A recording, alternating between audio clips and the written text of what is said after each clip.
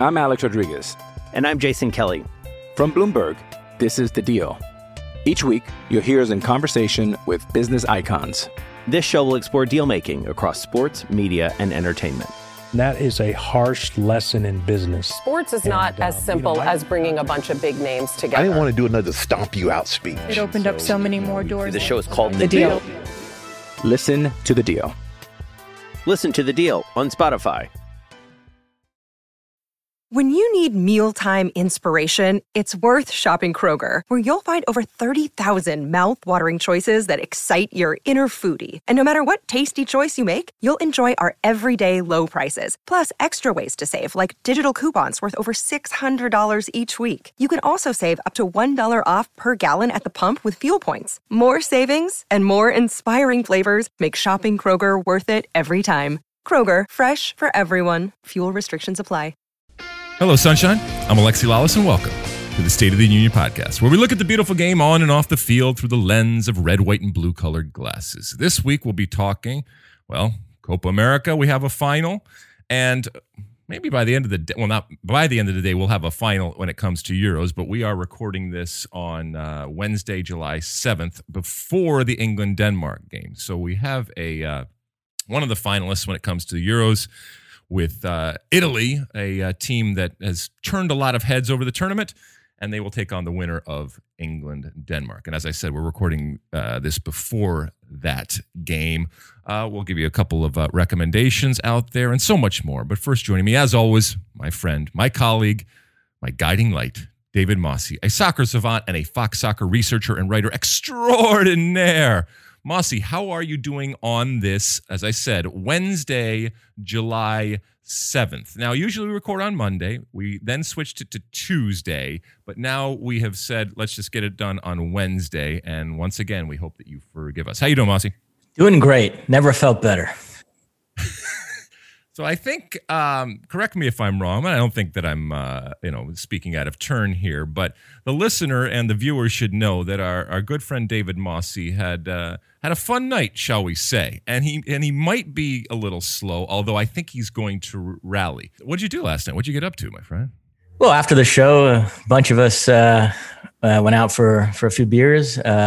You were smart enough to just briefly stop by, have one or two, and call it a night. I, of course, was that bozo who ends up staying till the very end of the night and closes down the bar. So, yeah. Well, listen, buddy, you've been working hard, okay, and you deserve a night out, multiple nights out for that matter. And so, no shame. Many of us, including yours truly, have been there before. I was not there to see you in all your glory. Now, do you? I'm sure our listeners, our avid listeners, would want to know what a Mosse, a lubed up Mosse looks and sounds like. Do you start spouting off, incredible things that have been in the recesses of your mind when it comes to soccer? When you start doing that, when you start having a few drinks? No, not really. I can sort of maintain my normal laid back demeanor. I probably talk less actually when I have a lot of drinks. Really? Okay. Well, there's a lot of people that would love to be able to spend a night having some beers and picking that wonderful mind of yours. As we mentioned, we continue to be knee-deep in tournaments. We are at the last week of our Copa America coverage, and it's dovetailing right into the Gold Cup, so much so that Saturday we have the final of Copa America, and then we go right into Gold Cup. Anything that you're watching or listening while in between all of the incredible research and work that you are doing for us on the Copa? I have not started Downton Abbey yet, but staying on the British tip, our boss, Zach Kenworthy, recommended a Netflix show called Top Boy, which is essentially the British Wire. And The Wire is my favorite television drama of all time. So that's all I needed to hear to give this show a shot. I've only watched a couple episodes, but I'm in. I like it. Looks very promising. He was all over that. We were talking about different shows, and what's the Formula One show that everybody's gaga? Drive to Survive. The Drive to Survive thing. I know my kids and my wife were all over that, and he brought up that one. The English version of The Wire, if you will, about gangs over there in London. So I will have to check that out. And there's a I guess it would be evidently, back in 2013, this was done with 2 seasons, 2 episodes of 4. And then when Netflix bought it, they added another season, but obviously it's a whole time had passed. So you can go back and watch it, but he actually watched it, or he watched the one that's come out today, or over the last year, and then he's gone back to watch it as kind of a prequel type of thing. But I will check that out. All right, so this is what I'm watching. New documentary on Netflix called Sophie, a Murder in West Cork. Multiple episodes, but certainly very bingeable, and an interesting story about a murder of a young woman in West Cork, and all of the interesting twists and turns with that. I mentioned this a couple weeks ago, I think, on one of the pods, that I listen to a lot of different podcasts. Some of them have to do with soccer, and a lot of them don't have to do with soccer. But there's one that I listened to about the Coca-Cola thing I had mentioned about New Coke and everything. So it's called Coca-Cola's Greatest Mistake. And I just wanted to make sure that I called it out specifically, because sometimes I just gloss over it. Lindsey Graham, who I think does a great job on all the Wondery podcasts over there, you can check that out. Once again, Coca-Cola's Greatest Mistake. And it's really interesting in this day and age where we talk about branding and marketing and of soccer. Oftentimes we're talking about it, but this applies to all of that stuff. And then let's see, on July 4th, me and the family, we watched Zero Dark 30, right? I think that's what it's called, about the tracking, and then obviously the killing of Osama bin Laden. And then we also coupled it with a documentary that's been around on HBO for a number of years called The Manhunt, The Search for Bin Laden, which is really, really interesting. And, you're on a bin Laden kick. I was on a bin Laden kick. So that was interesting. And also did it because, for our generation and for those of us that were around at the time, I mean, it's a seminal historic moment. And yet sometimes you forget there's a whole generation where it's not that it doesn't mean anything. It's just that they are taught it as history, and the closeness of it is not necessarily there. And so, recognizing that it is part of our history and giving as much context as we possibly can. I just thought I'm fascinated by that question, by the way, as a history buff, history major in college. When does a recent event become history? And I often ask people this at parties, like, what's the last year of your life that feels recent? And then when does it start feeling like anything that happened beyond that point is now sort of a part of history and something that you look at? Yeah, I mean, that's to your point. This is how I feel about, I guess it's not unfortunate. It's just the way of the world, right? And when you have now a generation that was never there, I guess it's 20 years, I would think, where you start, because you have to start interacting with people and a generation in a real way. So they're not just kids running around. You're actually interacting. You're either working with them or you're coming in contact with them, where it's right in your face that something that you feel as much more vivid and real and not part of history yet, to them, they see in the past, and they don't have an understanding and oftentimes an appreciation or respect. And it's not their fault. It's just the way that history and the world works. Anything else, Mosse? That's it. All right, let's light this candle, because there's a whole lot of soccer going on, and we are in an incredible week here, as I mentioned, with the finals of tournaments happening and the starts of tournaments happening and the continued soccer that's going on. All right, so let's start off with Copa America. Should we do that?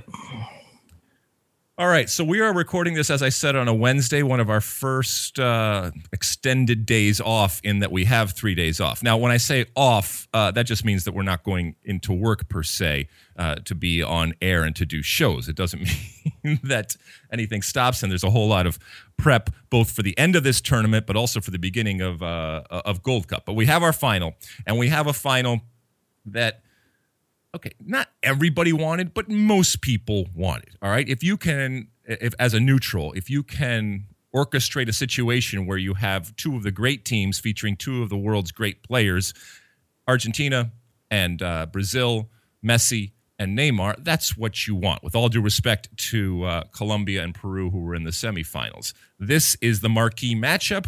We got what we wanted. The stars showed up on both sides. Both Messi and Neymar have had really, really good tournaments, Messi in particular. And we finally get to have them meet. They are going to meet this Saturday at the Maracanã in Rio de Janeiro.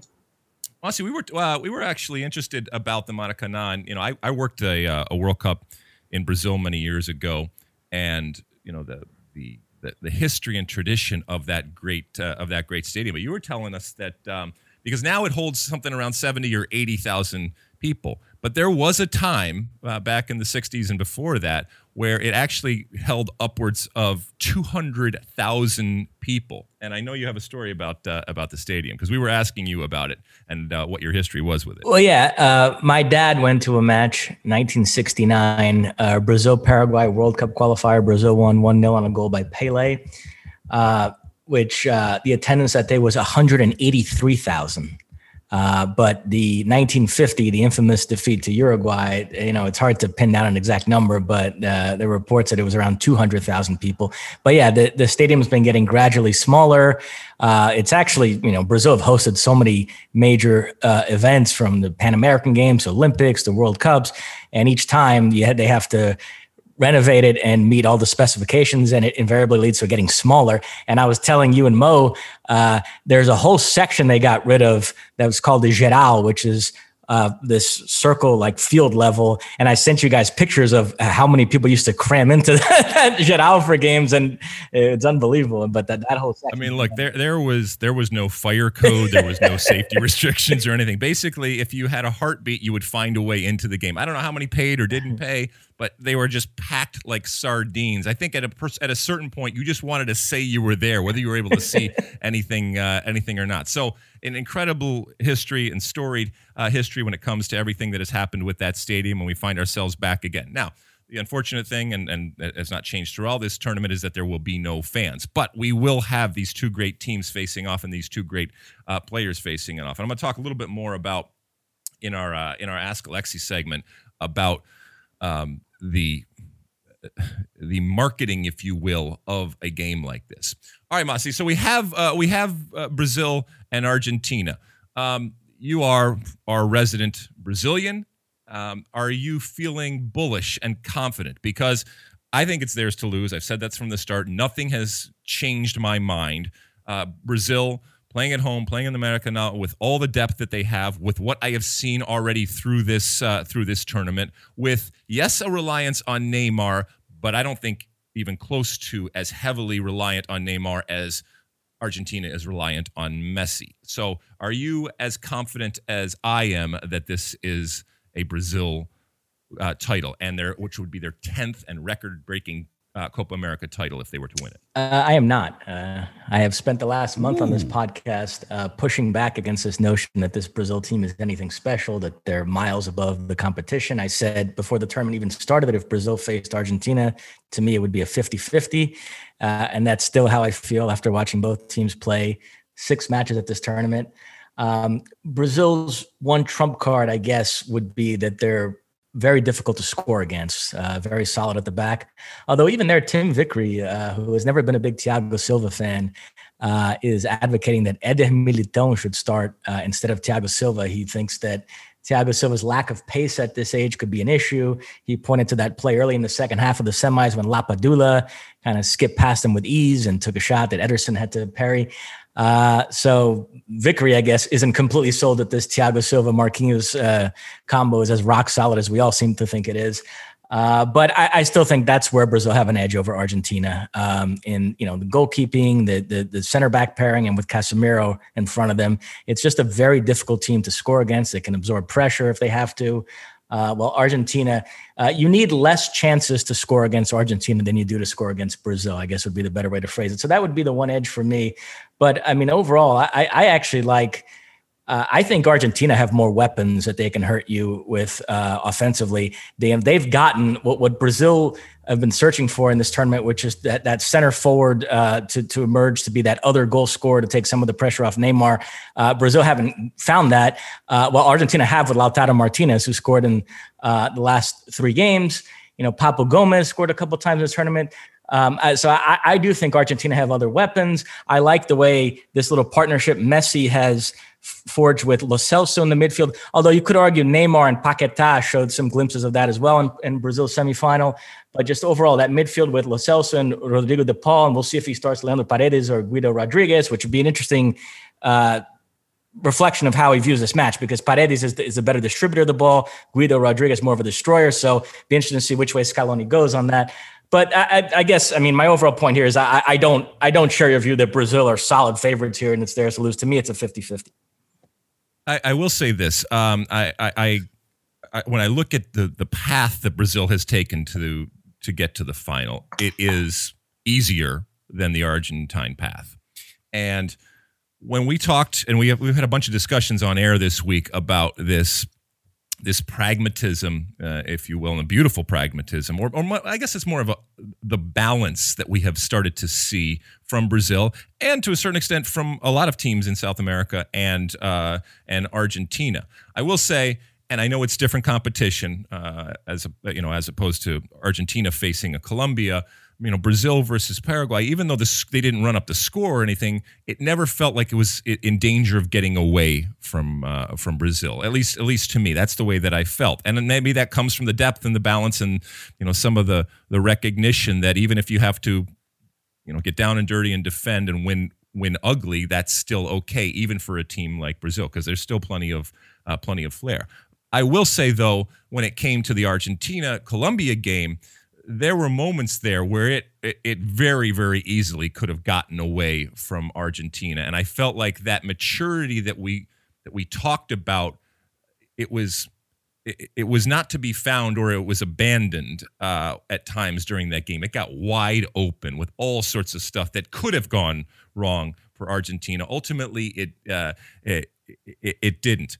All right, so you're not as bullish then as I am when it comes to Brazil. And by the way, the Gabriel Jesus suspension is a big deal. People are getting that wrong. I know Paquetá came in and played well, but the like-for-like replacement for Jesus in that semifinal was Everton, who did not play that well down that right flank and was a drop-off from Jesus. Paquetá essentially came in for Firmino. Obviously, different types of players, so it meant a little bit of a change in formation, but so I don't view it as a Paquetá versus Jesus. And if Jesus had been available for this final, I suspect they both would have started. Jesus would have come in for Everton, Paquetá would have stayed. So it would have been the front four would have been Jesus on the right, Richarlison on the left, and then Neymar and Paquetá floating centrally there.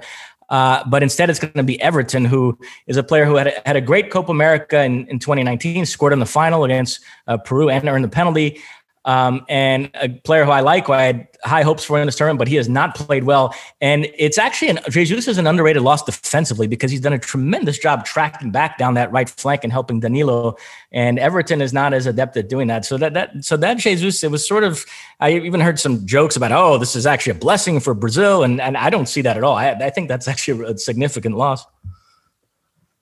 All right. In the inevitable, narratives when it comes to these two teams and obviously the great players that they have. What has impressed you? I mean, if we can be any more impressed with these great players when it comes to Neymar and Messi? I mean, where to begin? I'll do Messi first. I do think this is the best I've ever seen him play for Argentina. Just the leadership skills, just the all around. I mean, he's getting stuck in the midfield and winning balls back, and just his ability to ride challenges and the playmaking ability, his vision, the passing, and then still being able to pop up and score goals. I mean, it's hard to imagine a player doing more for a team. He's had his hand on all 11 goals they've scored in this tournament, which is incredible.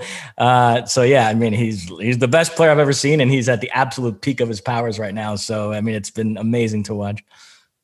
Yeah. I mean, we talked about it on air where there is a joy, and it's not as if he has never played with joy before, but relative to playing for Argentina, we know that there is a history where it has seemed like a burden to him, and he has not played or looked like it is something that he is having fun doing. It's much more of a chore than a gift. And I think that, whether it is just he sees the end in sight, and he wants to make the most of the opportunity, whether it is the supporting cast he feels more confident in around him, or whether it's, the coach or just the whole setup. And we know, the lack of dysfunction and difficulty and challenge and drama and I guess composure and maturity just within the Argentina camp, which has long been a dysfunctional type of place.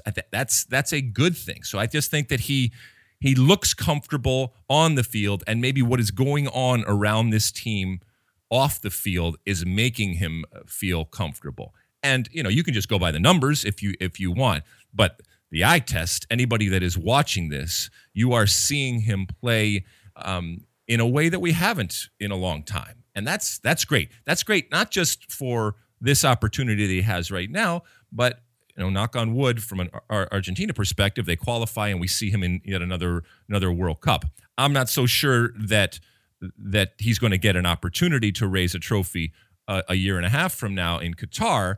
So this is another huge opportunity. But we've seen this movie before, and we've seen it where it ends in failure and it ends in tears for him as he continues this effort to check this box that, as we said before, for a lot of people, he needs to.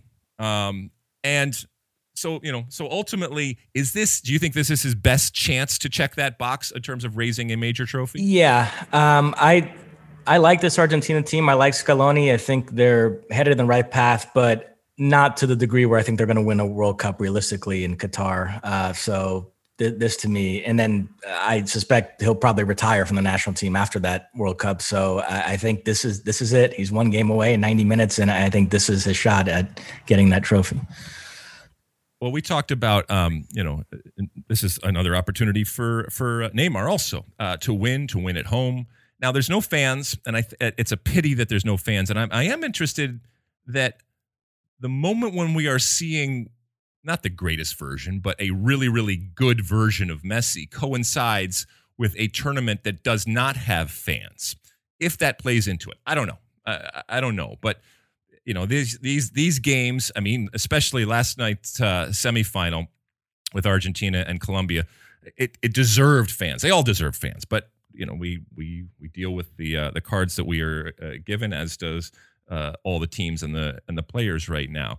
But hold on, you have something to say? Well, are we still on the Messi Neymar? Because we did Messi, we haven't really touched on Neymar. But you can. All right, let's talk about your friend Neymar. And before we talk, I love the fact that Neymar very publicly came out before the Argentina Colombia game and said, with a smile, but said, we want Argentina and we are going to beat Argentina.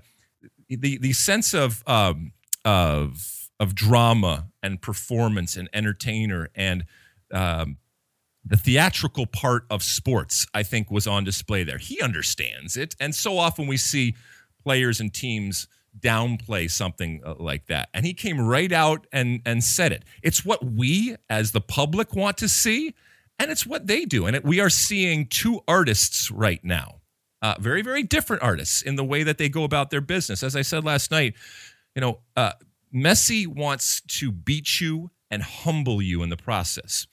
Neymar wants to beat you and embarrass you in the process. And they have both done it throughout this tournament in wonderful and different ways.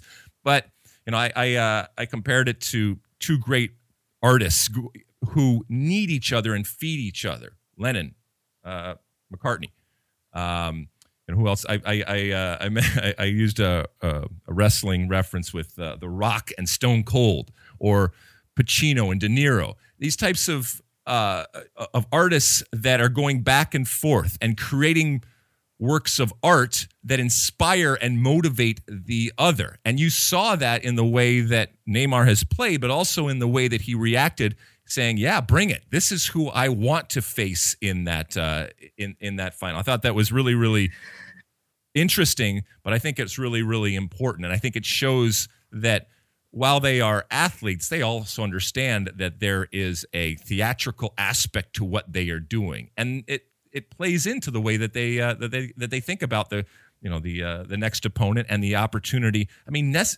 Neymar and Brazil, they don't give two craps about the fact that Messi hasn't won. As a matter of fact, they would love nothing more than in that moment to be there holding up the trophy in the Maracanã with the confetti coming down and seeing the tears of Messi. So they don't want it to happen on their watch, and they're all for narratives and stuff like that. But they would love nothing more than to win yet another. Copa America. Just one point on Neymar, and then I want to rattle off a few stats, and then we'll be on our way. I think he's been absolutely sensational in this tournament. That second half against Chile, where Brazil was down a man and kind of holding on there. There's an expression in American football, field position, and people don't use it so much with soccer, but I'm going to use it here. Neymar single-handedly reversed the field position in that game.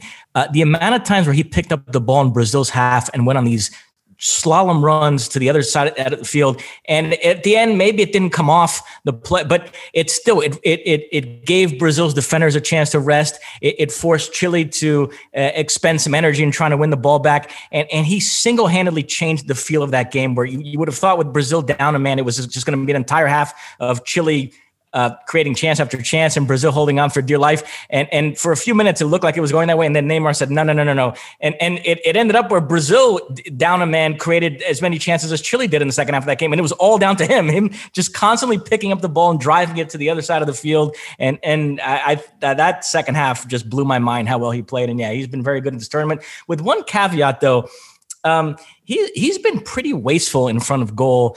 Give credit to Galese, but still that chance he missed in the first half of the semifinal, he's got to put that away. And we've seen it with PSG, even some of his best performances for PSG the last couple of seasons, that quarterfinal in the Champions League against Atalanta, the quarterfinal second leg against Bayern Munich.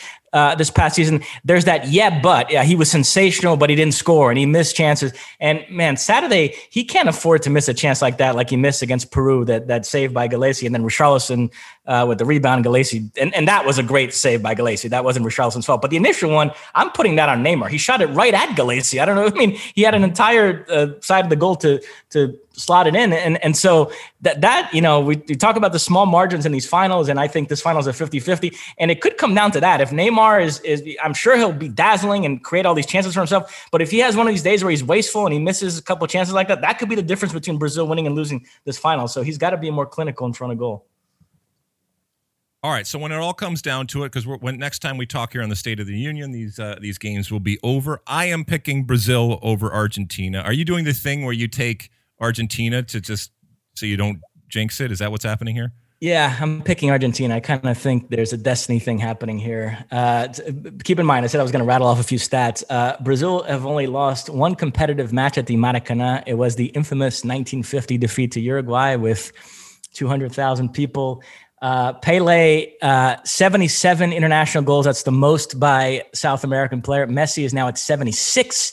Imagine if he were to score the game winner at the Maracanã to beat Brazil, and in doing so tied or if he scored multiple goals, surpassed Pele in this match. So, I mean, the stage is set for it to just be a delicious victory for Argentina. And Messi and Argentina do have, we talk about the big monkey they have of winning that first senior trophy since 1993. But even with Brazil, the 1993 Copa America quarterfinals, Argentina eliminated Brazil on penalties. That's the last time Argentina eliminated Brazil in the knockout stage of a major tournament. 6 times they've crossed paths since then, and it's been 4 Brazil wins and 2 Brazil advancements on penalties, including this epic 2004 Copa America final, which I'm sure we'll show video of on Saturday, where 2-2 Brazil won on penalties. Adriano scored this last gasp equalizer to send it to penalties.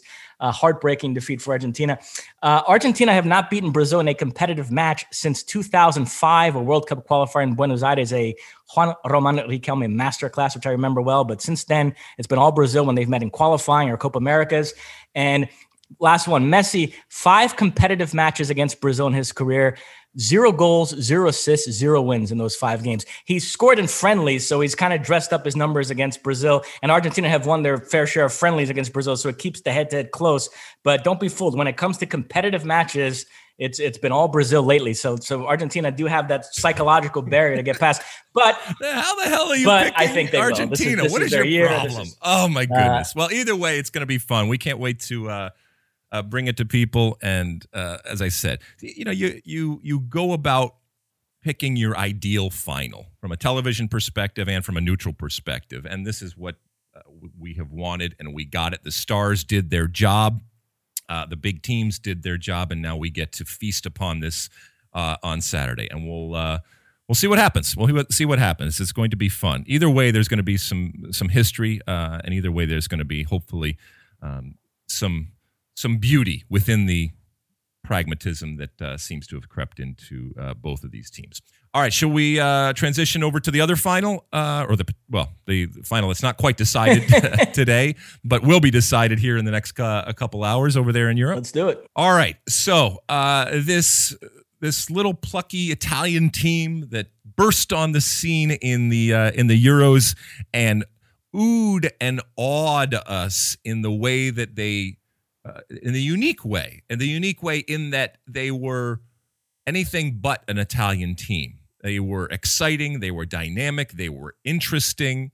Maybe in the way that we've talked about Brazil, they weren't completely devoid of their past or a understanding of how to play the game. As a matter of fact, there came time in the tournament when we actually saw them almost revert to form. But having said that, this is I don't know if it's a team of destiny, and I'm not sure that everybody thought that they would find themselves in the final. But this is an Italian team that I think everybody, whether you're an Italian fan or not, can be excited to watch because of what they bring. Is that a fair and accurate assessment, I think, in terms of the way that they are coming out of this tournament, regardless of what happens in the final? Yeah, well, what's interesting about this semifinal against Spain is that Italy throughout this tournament have been very expansive. They've controlled games. They've possessed the ball very well. And then in coming up against Spain, who are the ultimate possession masters, you wondered, who was going to have more of the ball? And the build-up to the game was all about these two competing midfields and Verratti and Jorginho and Barella going up against Pedri and Busquets and Koke and who's going to sort of win that possession battle. And it became very clear early on for Italy that, we're not going to be able to retain the ball in this game. So they completely abdicated possession. Spain ended up with 70-something% and really bossed the majority of this game. I thought Spain were terrific. So Italy, as you said, this has been a different Italian team, but in this match, they kind of reverted back to their old traditional style and ended up advancing on penalties. And Roy Smith, I thought, wrote a great piece about that. He said, the brilliance of what Mancini's done here is that he's added all these layers of expansiveness, but without taking away that grit and that ability to defend. So they've ended up with the best of both worlds. They managed to play a certain way against inferior teams and to dominate and to impose themselves. But when they came up against a team as good or better in terms of possessing the ball, they were able to switch and go to, and in a different way, sort of figure out a way to get through the match. So very impressive, and they deserve to be in this final because of what they've done throughout the tournament. I do think Spain was the better team on the day, and Spain are going to be really cursing their luck. And by the way, Spain come out of this tournament very strengthened as well. There were a lot of questions about Luis Enrique and the players he chose. I was down on Spain going in, but they played some lovely soccer. They remain the one country that to me has sort of the clearest idea of how they want to play. We talk about countries having an identity, and that's a word that's thrown around a lot and oftentimes doesn't really mean anything. Spain have an identity. Different managers come and go, different players come and go, but they've established a certain way of playing going on 15 years now that you know how Spain are going to play. And it's a style I love. I know people like to deride possession numbers, but I'm a big believer in having the ball and controlling games, and their ability to do that is amazing to me. They just, at this tournament, lacked an end product when it mattered. They do need to find a center forward, and they were a little shaky. They were shaky in both areas. I didn't love their center back play. Teams didn't have to create a whole lot to score goals against them. So that it was an issue in that end. And then we know Morata and all the troubles he had at the other end. And so that ended up biting them. But I still love the way they play. And if they can figure out improve in both areas, because what they have in the midfield is, Pedri, they've uncovered an absolute gem of a player. He is just a superstar that they can build that midfield around for the next many, many years. So I think Spain come out of this tournament feeling good about themselves. But Italy off to the final.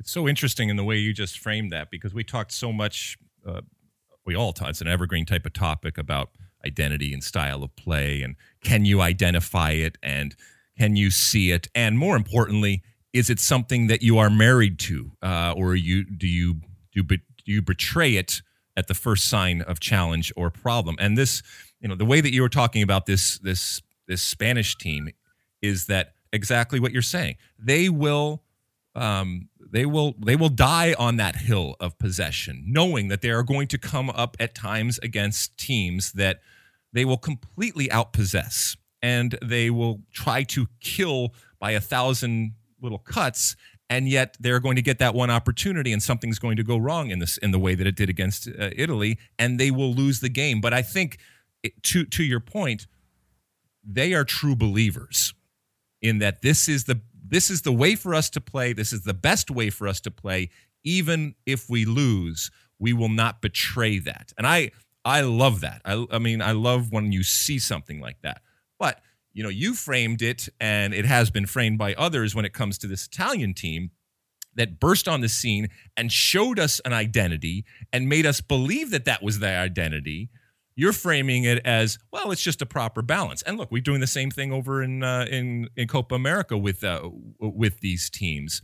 And we talk about pragmatism, but there comes a point too where is there honor in just running straight into a line of gunfire, and getting mowed down?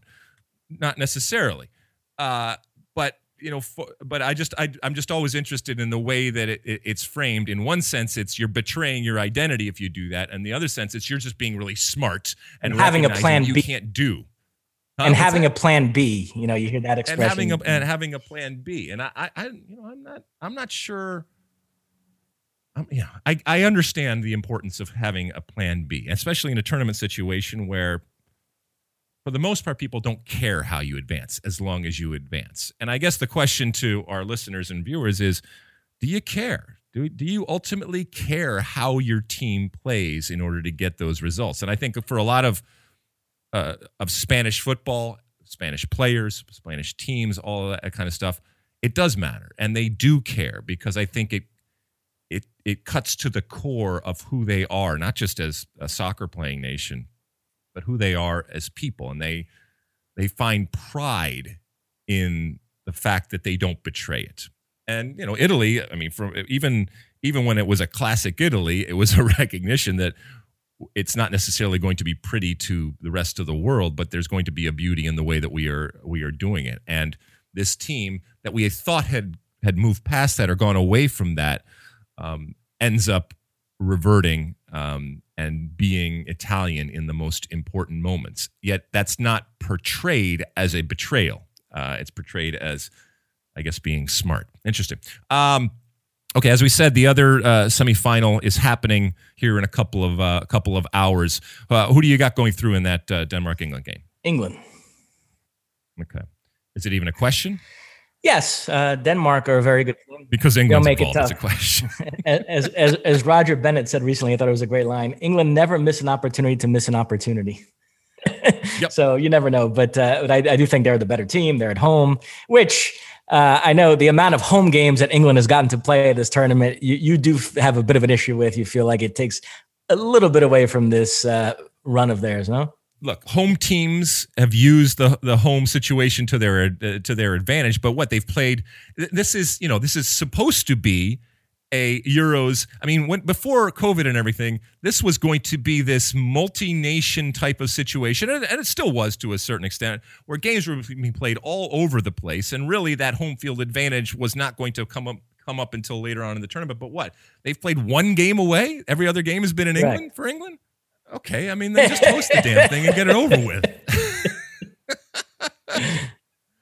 But they look good. They look good. It's fun watching this team. There's an energy and a confidence. But to your point, England will find ways to England, and at the worst possible moment. So it's been coming home the whole tournament because they're playing there basically the whole tournament. But we'll see if it actually is coming home. It was interesting to hear in the presser Schmeichel talk about the goalkeeper for Denmark talk about whether it actually was coming home or not. And giving a little poke here or there, because they are the underdogs, but they also are, for a lot of the neutrals out there, a favorite, given what they have overcome through this tournament to be there. And as I said before, when England was playing against Germany, there are as many people who want England to lose just because they're England as want England to win. And I bet you there are a lot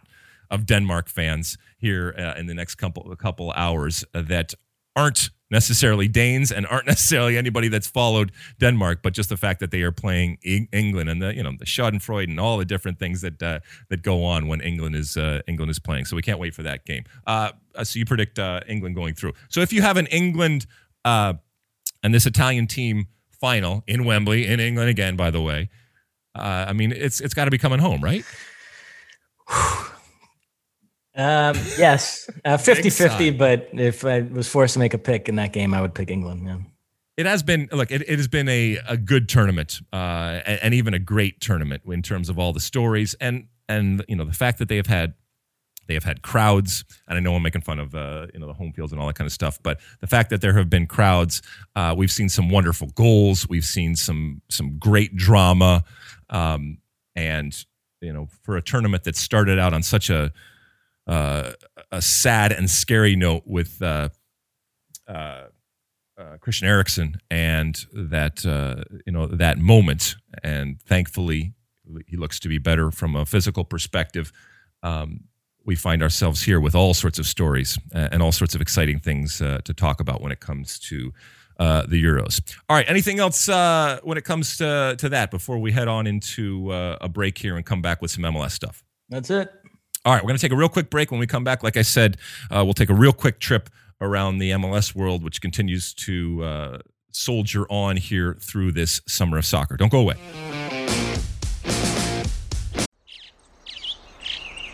Getting ready to take on spring? Make your first move with the reliable performance and power of Steel battery tools. From hedge trimmers and mowers to string trimmers and more, right now, you can save $50 on select battery tool sets. Real Steel. Offer valid on select AK system sets through June 16, 2024. See participating retailer for details.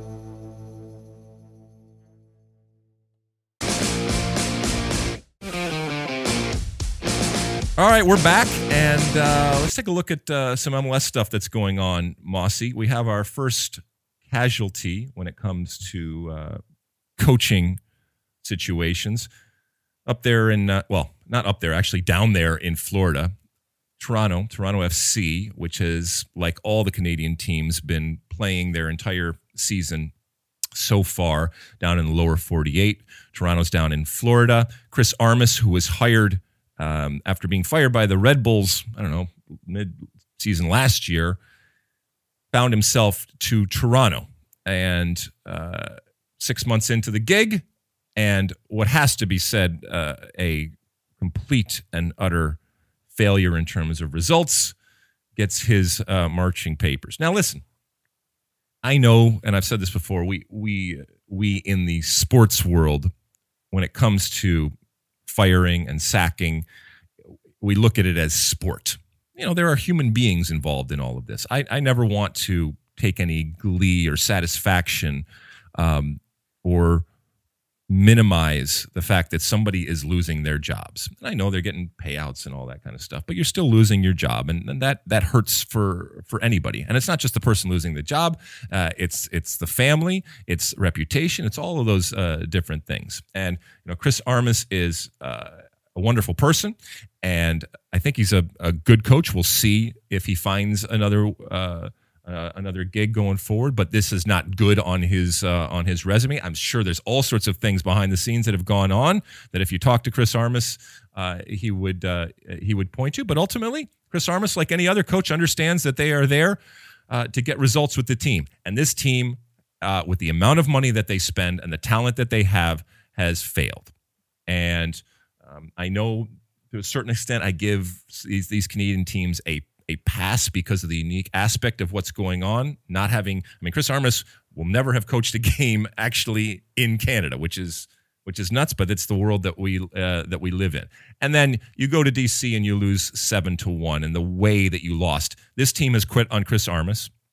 The situation behind the scenes when it comes to Bill Manning and to Ali Curtis, the leadership behind the scenes, and the situation with Josie Altidore, who has not been part of the team and has been training on his own, that needed to be sorted out.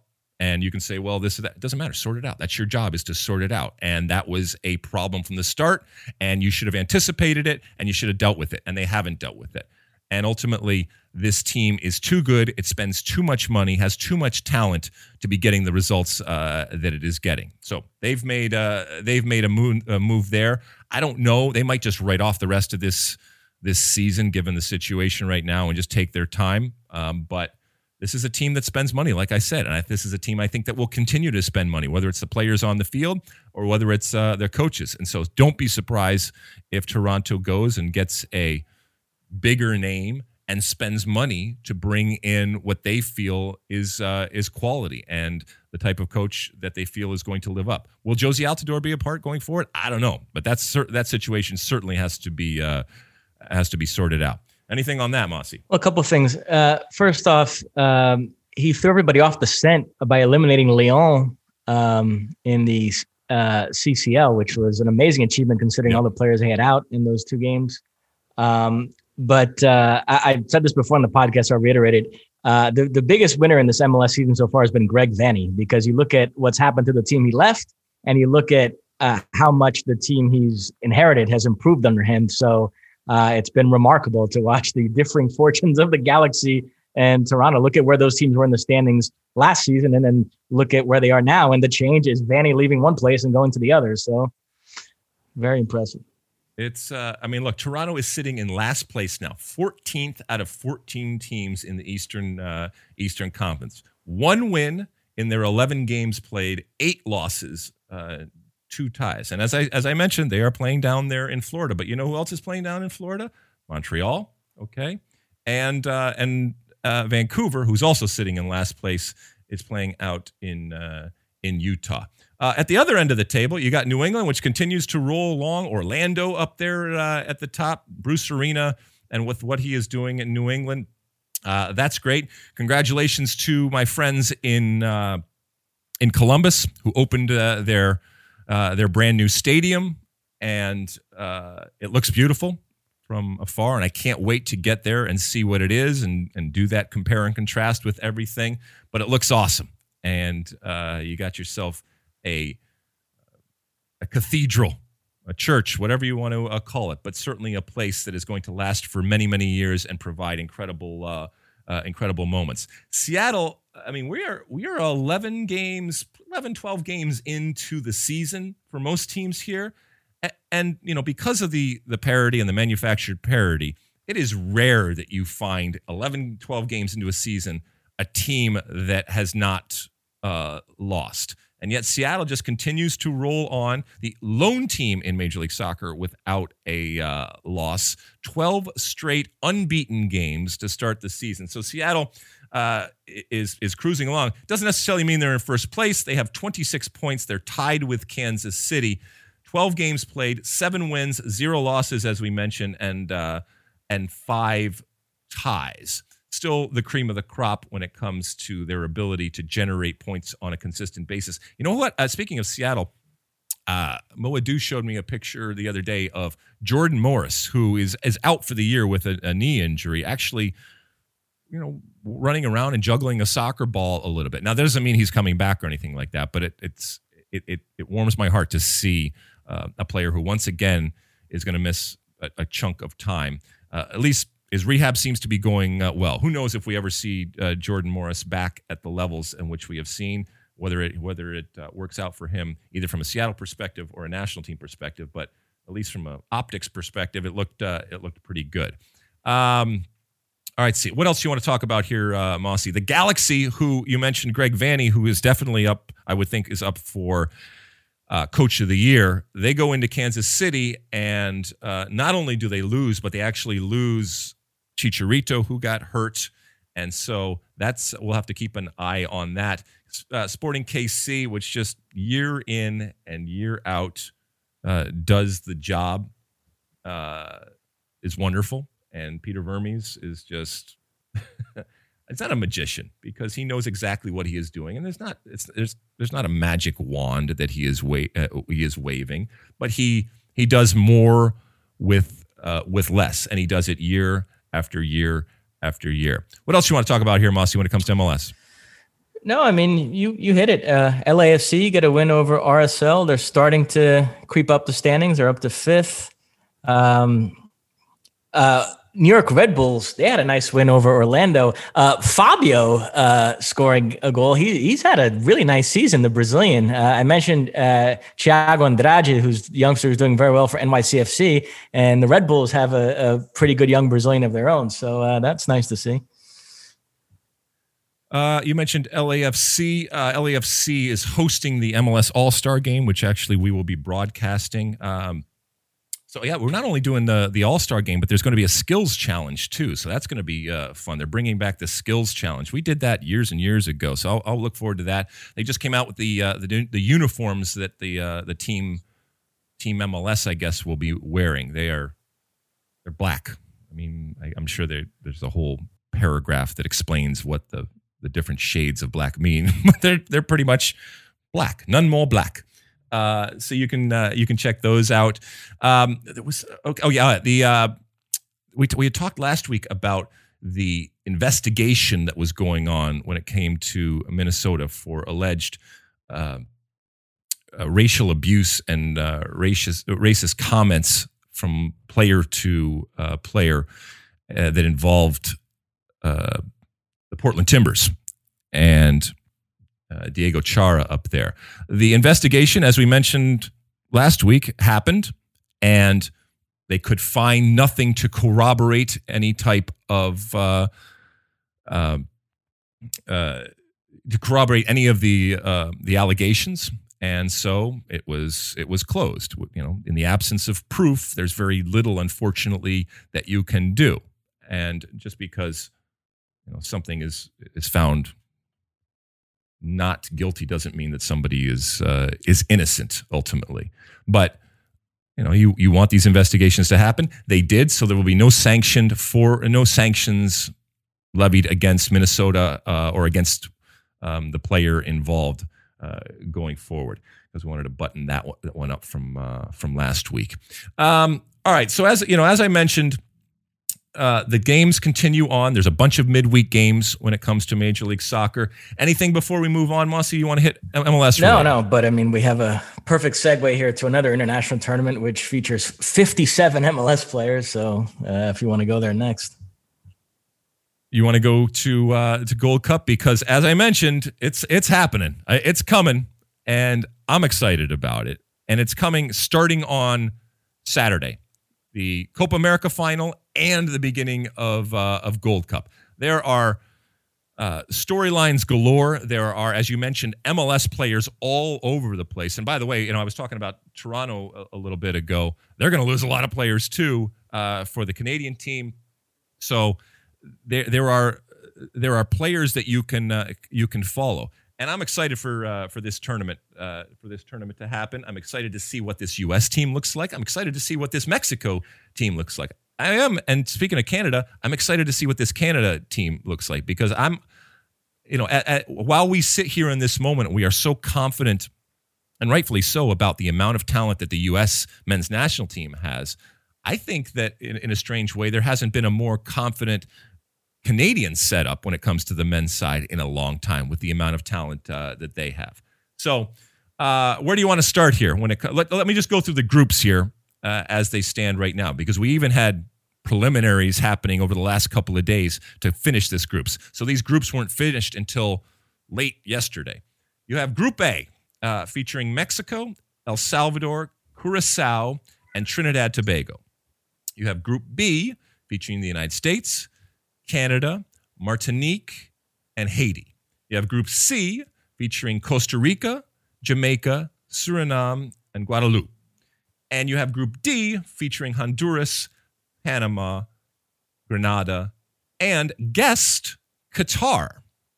So lot of interesting teams and interesting players. The locations for these games. There are games being played in Houston. There are games that are being played in Orlando. There are games that are being played in Kansas City. There are games that are being played in Frisco, Texas. There are games that are being played at the Cotton Bowl in Dallas. There are games that are being played in AT&T Stadium in Arlington. So a lot of different venues. The final, as we know, is in the great city of Las Vegas. It is already sold out. I think there's a lot of people anticipating that Mexico is going to be in that final. A lot of people, we talk about the Brazil-Argentina matchup in the ideal. A lot of people, including yours truly, would love to see another U.S.-Mexico matchup in Las Vegas. A lot of work to do. This is a U.S. team that has not had very much time together and is sort of just being cobbled together. Plenty of talent, but that doesn't necessarily make it a good team. And Mexico's coming with all guns blazing. As I said, Canada is. You got your Costa Ricas and your Hondurases and Panamas that we know so well from qualifying. So this is going to be fun. From a U.S. perspective, the first game will be against Haiti, and that will be on July 11th, so Sunday, and that will be in Kansas City. All three of the group games for the U.S. are in Kansas City at Children's Mercy Park. What are you looking forward to, my friend, when it comes to this Gold Cup? Well, I find it interesting that the U.S. and Mexico are not aligned here. That Nations League defeat stung. And so Tata Martino is in this to win it. And you look at the squad they brought with Lozano and Corona and Edson Alvarez and Hector Herrera. It's pretty close to an A team. And you get the feeling if Mexico get to the final and lose to the United States, Tata will catch a lot of flack for that. While the U.S., having won the Nations League, seems to be approaching this tournament a little bit differently in that it's more about uncovering players and building up depth with an eye towards World Cup qualifying. And I think if the U.S. plays well and certain players emerge and show that they can be useful for World Cup qualifying, but in the end, the U.S. loses a hard-fought final to Mexico, I don't think Greg Berhalter would receive any grief for that. Is that your sense as well? Oh, I don't think so at all. I mean, I think just getting to the final would be an accomplishment with this team. And here's the... It's not a problem. I guess it's just the challenge for this group, okay? I've talked before how I think it's disrespectful to call them a B team. But with all of the fame and notoriety and attention, and rightfully so because of the talent of a lot of the players that we saw in Nations League that do play in Europe that are not going to be involved in this, inevitably people are going to look at it as a B team. So here is the challenge that this group has. First off, you have to come together very, very quickly, never having played together. Secondly, if you don't play well, people are just going to say, yeah, well, it was the B team, okay? And you are going to be framed, and it's going to be difficult for you to escape that. If you play well, and you find yourself going to a final, and you're facing Mexico, whether you win or not, like to your point, I don't think is going to be part of the equation. But getting there, now you start to turn heads because, to your point, you can argue that this is much more competitive and this is much more a difficult task for a team.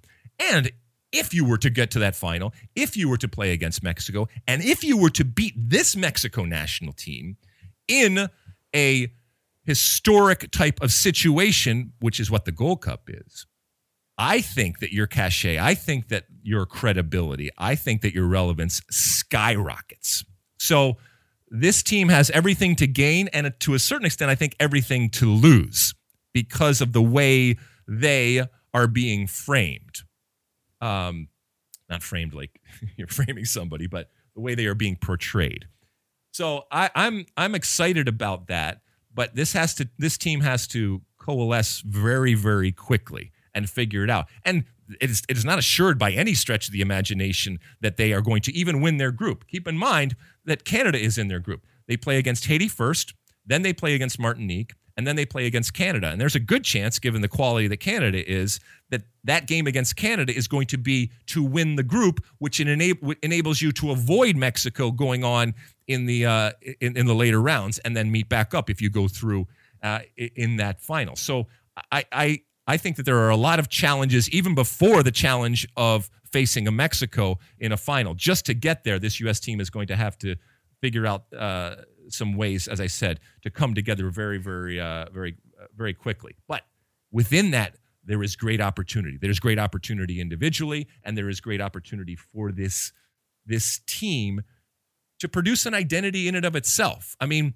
for the Nations League team turned us on to a real unique identity and personality with that group. Here's an opportunity for this group to do the same way and for us to say, hey, wow, this is really interesting what we're seeing here. There will be players, and I've said this before, there will be players that we see in this Gold Cup that will feature prominently when it comes to qualifying this fall. And yes, there will be players that will feature a year and a half from now in Qatar in November and December that you will see in this Gold Cup. Speaking of Qatar, the guests, we get our first look at Qatar. Good luck with that research, my friend. That's gonna be fun. And I know you and your team are doing a great job as we get ready, as we only have a few days here before this kicks off. But as we know, Qatar hosting the World Cup, they get an automatic bid because they are the hosts. And this team, the entire team, plays in Qatar. They've had some different loans over the years and different things that they've tried to do, but this entire team plays in Qatar, and it'll be really interesting to see what this team looks like in an international competition because they are going to be there, and I would think that they want to, as much as the World Cup is an advertisement for the region and for the country, this team is also going to be an advertisement, and they certainly don't want to go out there and look like they don't belong. So I think this is a good opportunity and really good experience for this Qatar team and an opportunity for us to see what they are all about. No, I agree. I'm excited to see Qatar. They were supposed to play in the Copa America, actually, and then pulled out because of all the uncertainty with COVID. But they're doing the right thing. They're trying to line up as many competitive games as they can, facing teams from different regions before that World Cup. So they're interesting to me. Curaçao, who you mentioned, they were supposed to be managed by our former Fox Sports colleague, Gus Hiddink, but he's had some health issues. So it will be Patrick Kluivert stepping in for him at this tournament. And yeah, no, I agree with everything you said. I mean, just to hop back to some of the main teams for a second, with the U.S., I mean, the players I'm most excited to see at this tournament that I think could use this tournament as a springboard to a really big role moving forward would be Daryl Dike, Eric Williamson, and Gianluca Busio. Is there anybody else that I'm leaving out there that you really have your eye on this tournament? Walker Zimmerman, because I think there's opportunities in the back. I don't think that position next to John Brooks has been solidified and grabbed by anybody yet. So, the center back type of situation, I think, is going to be interesting. To your point, up top, we still don't have a number 9, and I think everybody is really excited to see what DK brings and if he can. I mean, it's being given to him. Just take it. All right. And so that'll be interesting. Eric Williamson is a really interesting type of player because he undeniable talent, but he glides on the field, and he's one of these players, and every nation has them, where it is so effortless at times that it looks nonchalant, and it looks like it lacks any type of urgency, and it looks like you're being casual. And you really have to be careful, I think, from mistaking just a real elegance and grace. Claudio Reyna was like this at times, and mistaking that for an apathy or a lack of motivation or a lack of urgency. Now, look, it's not like he's the best player in the world. It's not like he doesn't make mistakes. He absolutely does, and I think he can get better. But I'm not sure that fire that sometimes we associate with great players is going to manifest in the traditional way with a guy like him. So we'll see. But I'm real excited about that. All right. Anything else from a couple things? You mentioned DK, and on the center forward tip, two other players to keep an eye on at this tournament. For Mexico, I'd argue the biggest story is Rogelio Funes Mori, who is an Argentine-born striker who spent the last several years with Monterrey. And Mexico now have a center forward problem because of that unfortunate head injury to Raul Jimenez. And there's a question mark over whether he's going to be able to come back. And so they're searching for other solutions. And a lot of people wanted to see Chicharito in the squad, given the way he's playing for the Galaxy. But instead, Tata opts for a countryman of his. Obviously, Tata Martino is Argentine as well. So opts for Rogelio Funes Mori, which is, as we talked about in a recent podcast, has generated some controversy in Mexico and people like Hugo Sanchez coming out and criticizing that. But we'll see. He scored in one of their warm-up games. And if he has a good tournament, he could perhaps solidify that center forward position for Mexico. So he's a player to keep an eye on.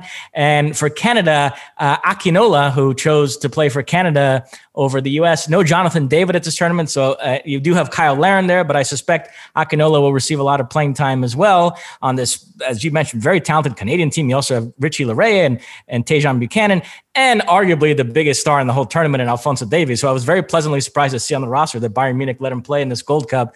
And I've said before, I think Canada's emergence is the most interesting development in CONCACAF of the last few years. They're, to me, fast emerging as that third team. Costa Rica feel like a bit of a spent force. Honduras can be tough. They gave the U.S. all they could handle in the Nations League, but I don't really see them ever solidifying themselves as that third team. So Canada, to me, have the highest ceiling of any team other than U.S. or Mexico, and they're really emerging as that next team. And so, yeah, I mean, Funes Mori and Akinola would be two other players I definitely have my eye on in this tournament. And, don't overlook Jamaica. They're the Peru of the Gold Cup, in that they seem to always go farther than people expect. They've been to a couple of finals recently. They have Leon Bailey. So, so it should be a fun tournament. I'm looking forward to it. Can't wait. And like I said, that kicks off on Saturday, the same day that Copa America finishes. So we will continue on broadcasting a whole nother month of tournament soccer. I love it. Okay, we're taking a real quick break, and when we come back, it's time for Ask Alexi again. Don't go anywhere.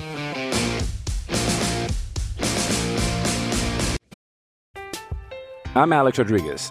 And I'm Jason Kelly. From Bloomberg, this is The Deal. Each week, you'll hear us in conversation with business icons. This show will explore deal-making across sports, media, and entertainment. That is a harsh lesson in business. Sports is not as simple as bringing a bunch of big names together. I didn't want to do another stomp you out speech. It opened up so many more doors. The show is called The Deal. Listen to The Deal. Listen to The Deal on Spotify. Another day is here, and you're ready for it. What to wear? Check. Breakfast, lunch, and dinner? Check. Planning for what's next and how to save for it? That's where Bank of America can help. For your financial to-dos, Bank of America has experts ready to help get you closer to your goals. Get started at one of our local financial centers or 24/7 in our mobile banking app. Find a location near you at bankofamerica.com/talktous. What would you like the power to do? Mobile banking requires downloading the app and is only available for select devices. Message and data rates may apply. Bank of America NA, member FDIC.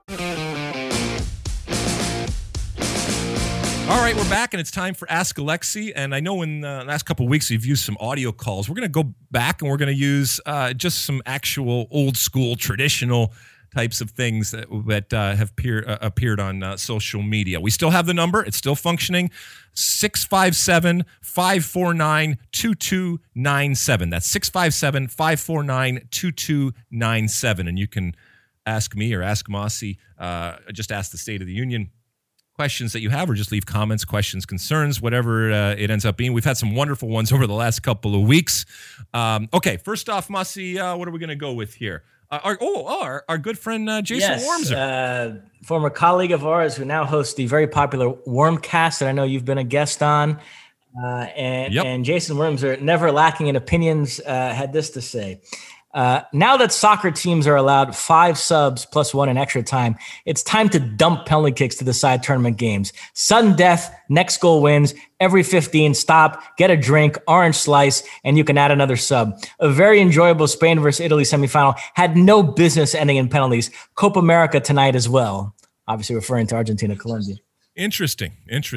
what is interesting is that Jason Wormser, who is a titan in our business and has been in our business for many, many years, would suggest that this is the way to go because in the television business, windows and timing are very, very important.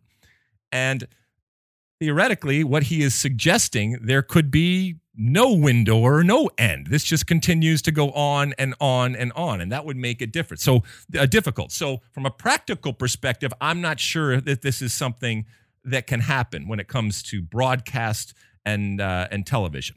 I am on the record, and I will continue to say that I love penalties. We talked about it last week. The drama and the platform and the dynamic and the pressure of that moment is wonderful. And it happened again last night when we were on set, and you live and die and breathe everything that is happening from afar of what is happening to these players. I guess my the way I look at it is that if you're going to do it, because I see penalties they're not a reflection of the game. Okay, they are a separate but very, very important part of the game, but they're so different than anything that is involved in the game.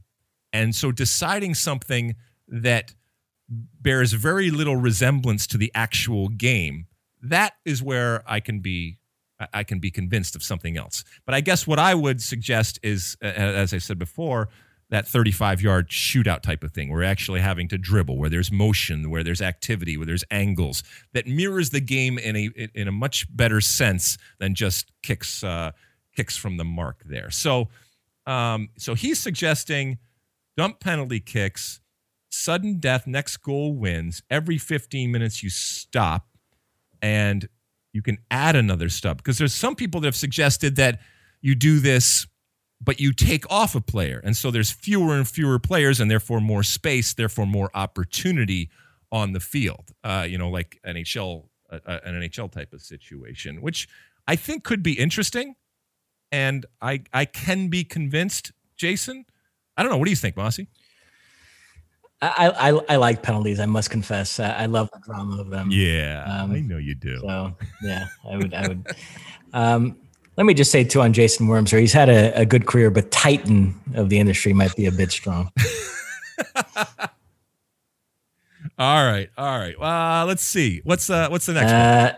David Wheeler, thoughts on the ruling for college athletes? Okay, so this is the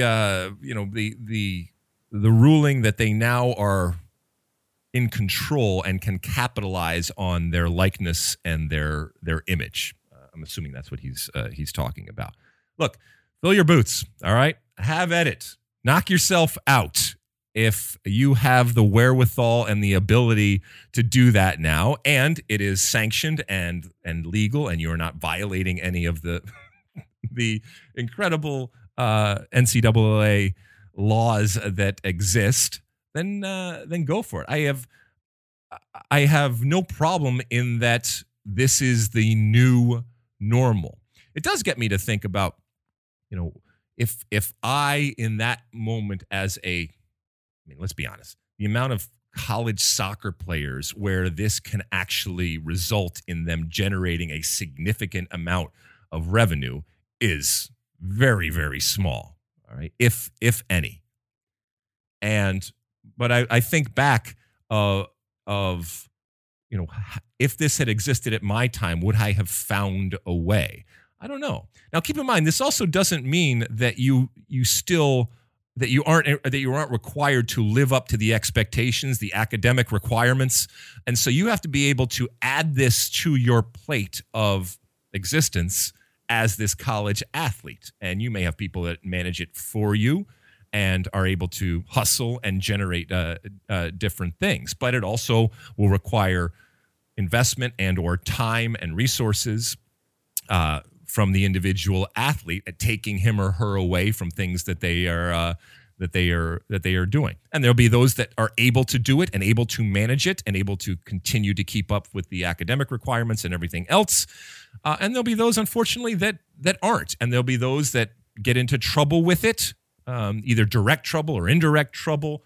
And there will be those that think that they can capitalize on it that don't.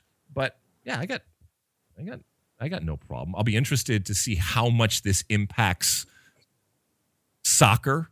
If they find ways to make the college soccer path more appealing, because we know that it has become less and less so over the years, that could be a good thing. I'm an incredible proponent for the college path and what it gives you, not just as a player, but as an individual, and the unique skills and experience that it provides that I think can be beneficial and can help you not only be successful in that 90 minutes on the field, but in that other 22 and a half hours off the field that so often we neglect or don't talk about.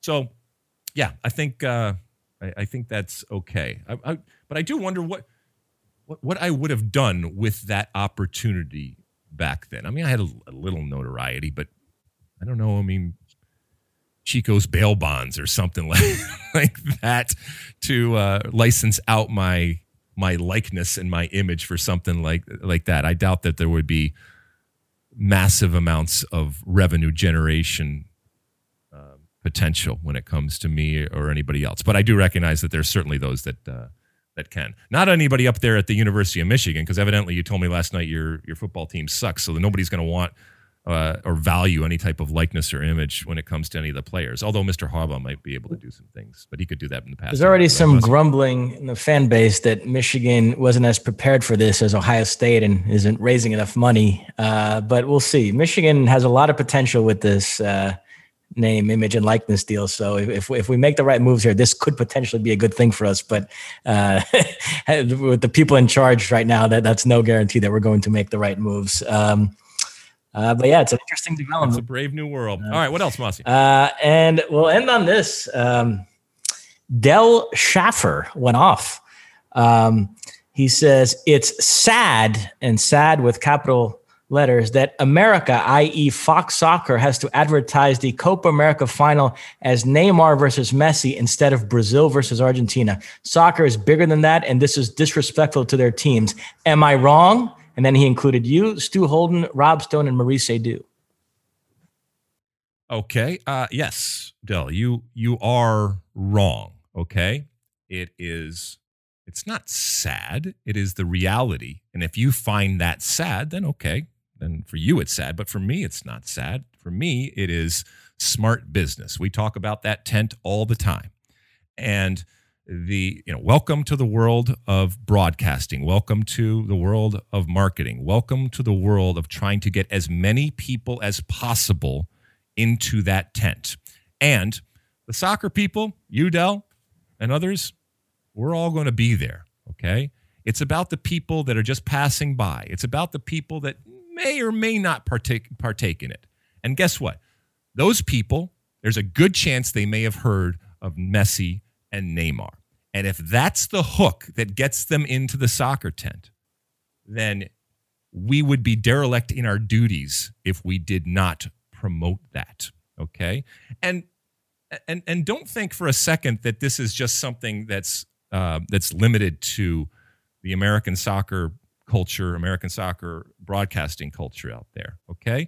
The fact that Messi and Neymar are playing in a final is huge news to everybody that is invested in Copa America. This is a good thing, okay? Yes, these are two historic teams in Argentina and Brazil, but I don't think that we are being disrespectful. The promoting and the marketing of stars is not a uniquely American thing. And as I said before, it is smart business. Everybody does it. Everybody will continue to do it. It is what sells, whether it's sports or anything else. And as I said before, if we were to not do it, we would not be doing our jobs. You're damn right. We're going to lean into the fact that two of the great players, and arguably when it comes to Messi, certainly and who knows when it's all said and done with Neymar, but when it comes to Messi, arguably the greatest player ever to play the game, are meeting up in a final in Copa America. You're damn right we are going to promote that. And as we should, and we will continue to do so. And whether it's Gold Cup or whether it's World Cup, men's, women's, stars sell. And they bring more people into the tent that otherwise wouldn't be there. Now, to your point, the unique aspect of the United States is that we have all the other sports, and soccer is not king. So even more so, we are looking to find angles and different hooks out there to bring a public in that may not follow soccer, or may not know a whole lot about soccer. And big stars like Messi and Neymar, that's some pretty good bait. So we will use them, and we will hopefully hook some more people into that tent. Mosse, anything to say about this? To criticize the company you work for, it takes courage and integrity. And if you're expecting those qualities out of me, we've clearly never met, Dell. But no, I will say there has been some conversation about the fact that the Euros have been a more team-driven tournament in that we've seen a lot of collectively great soccer. We haven't necessarily seen that one star emerge and have an incredible tournament. And in fact, you look at the remaining teams, and there's not that one player that if his team wins it, it's going to propel that player to winning the Ballon d'Or.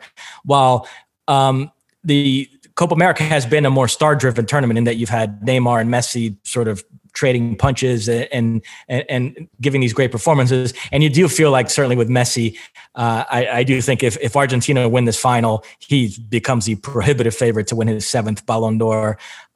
So yeah, I mean, and Fox maybe does lead into this. But hold on. But don't think for a second that ESPN, if Portugal was in the final, all right, wouldn't be plastering Cristiano No, that's Ronaldo my point. Like, all over. Fox does lean into And BBC, by the way, not just ESPN, BBC and others out there. If Portugal was in the final, you know that Cristiano Ronaldo. So the fact that they don't have those big type stars. Yeah, no, that's my point. Fox does lean into the star thing a little too much at times. But in this case, I actually think it's sort of appropriate with how these two tournaments broke. That one was more about the collective play and the teams.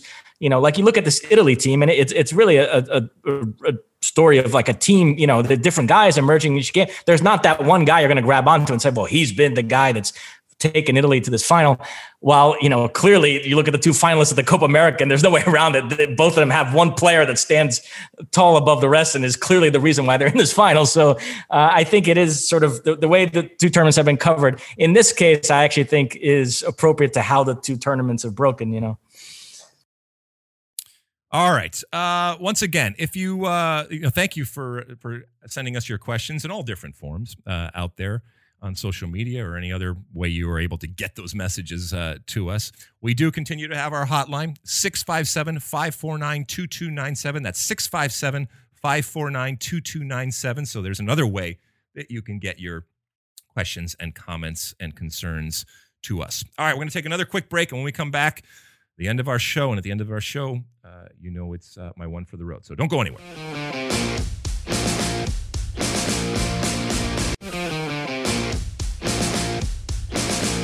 Okay, we're back, and it's time for my one for the road. If you are watching this, you will see that I am wearing a shirt here from Angel City. It is the newest player, if you will, in the American professional soccer game, the expansion and newest team in the NWSL. They will be opening up next year, so 2022. They just came out with this new brand, so we are seeing what they are looking like. And if you can't see it, it's I think it's really well done. It's simple, it's clean, it's easy, and it's recognizable.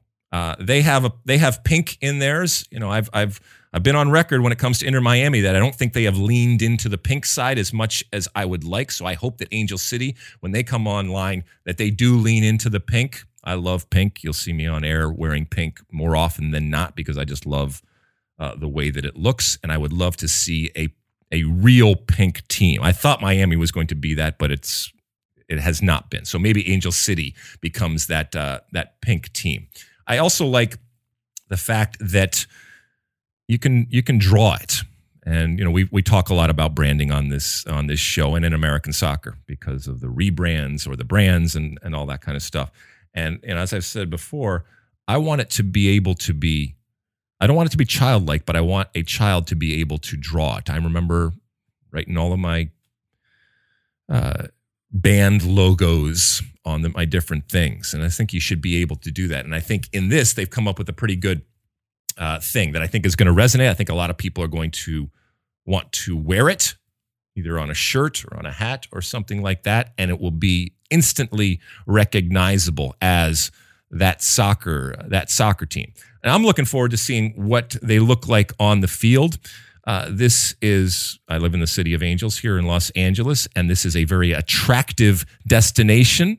And I don't think that they will be hurting for players who want to come play here. They can't all come play here, but I think that this city will be an incredible recruiting mechanism for that team. So congratulations on the unveiling of a new brand. And I guess congratulations on not being yelled at and or criticized relative to some other brands that have come out over the last couple years. In that sense, you hit it out of the park, and it looks good. But we all know that ultimately it's the product on the field that you are selling. And so we'll see if this Angel City FC team ends up living up to the aesthetic that they have come out with.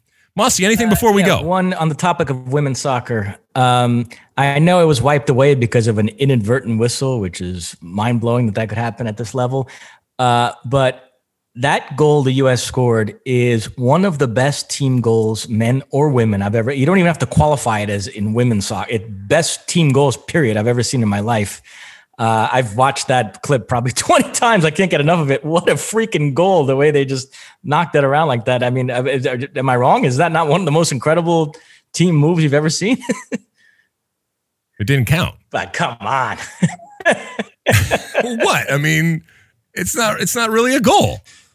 All right. That's what's going to be. All right. No, I know. I'm being grumpy about it. No. I mean, look, it's wonderful. It's by the greatest team in the world. It's by the favorites who are going to, this summer's Olympics. And unless something very strange happens, they will win another gold, and then they will proceed to try to defend their back-to-back World Cups in Australia and New Zealand. So I cannot wait to see what this team does. And they are going in flying right now. Anything else before we go? That's it. All right. Thank you to everybody for listening, writing, reviewing, subscribing, downloading, doing all the different things that you do here for our State of the Union podcast. Again, apologies that it is coming late. There will be a point, hopefully, in the future where we get back on schedule. But, it's like summer scheduling, summer hours for us here. We are recording here on Wednesday, July 7th. Enjoy the soccer, whether it's the U.S.-Denmark game that's coming up here in a couple of hours, or this weekend, as we mentioned, with the finals of both Euros and the finals of Copa America, featuring Messi and Neymar. Messi, Neymar, Neymar, Messi, Messi, Neymar. And then, of course, the kickoff and the start to what hopefully is going to be a successful, from American perspective, campaign when it comes to Gold Cup. And we will be bringing all of that action to you on Fox. Have a great week, and we will talk again next week here on the State of the Union. Until then, and as always, size the day.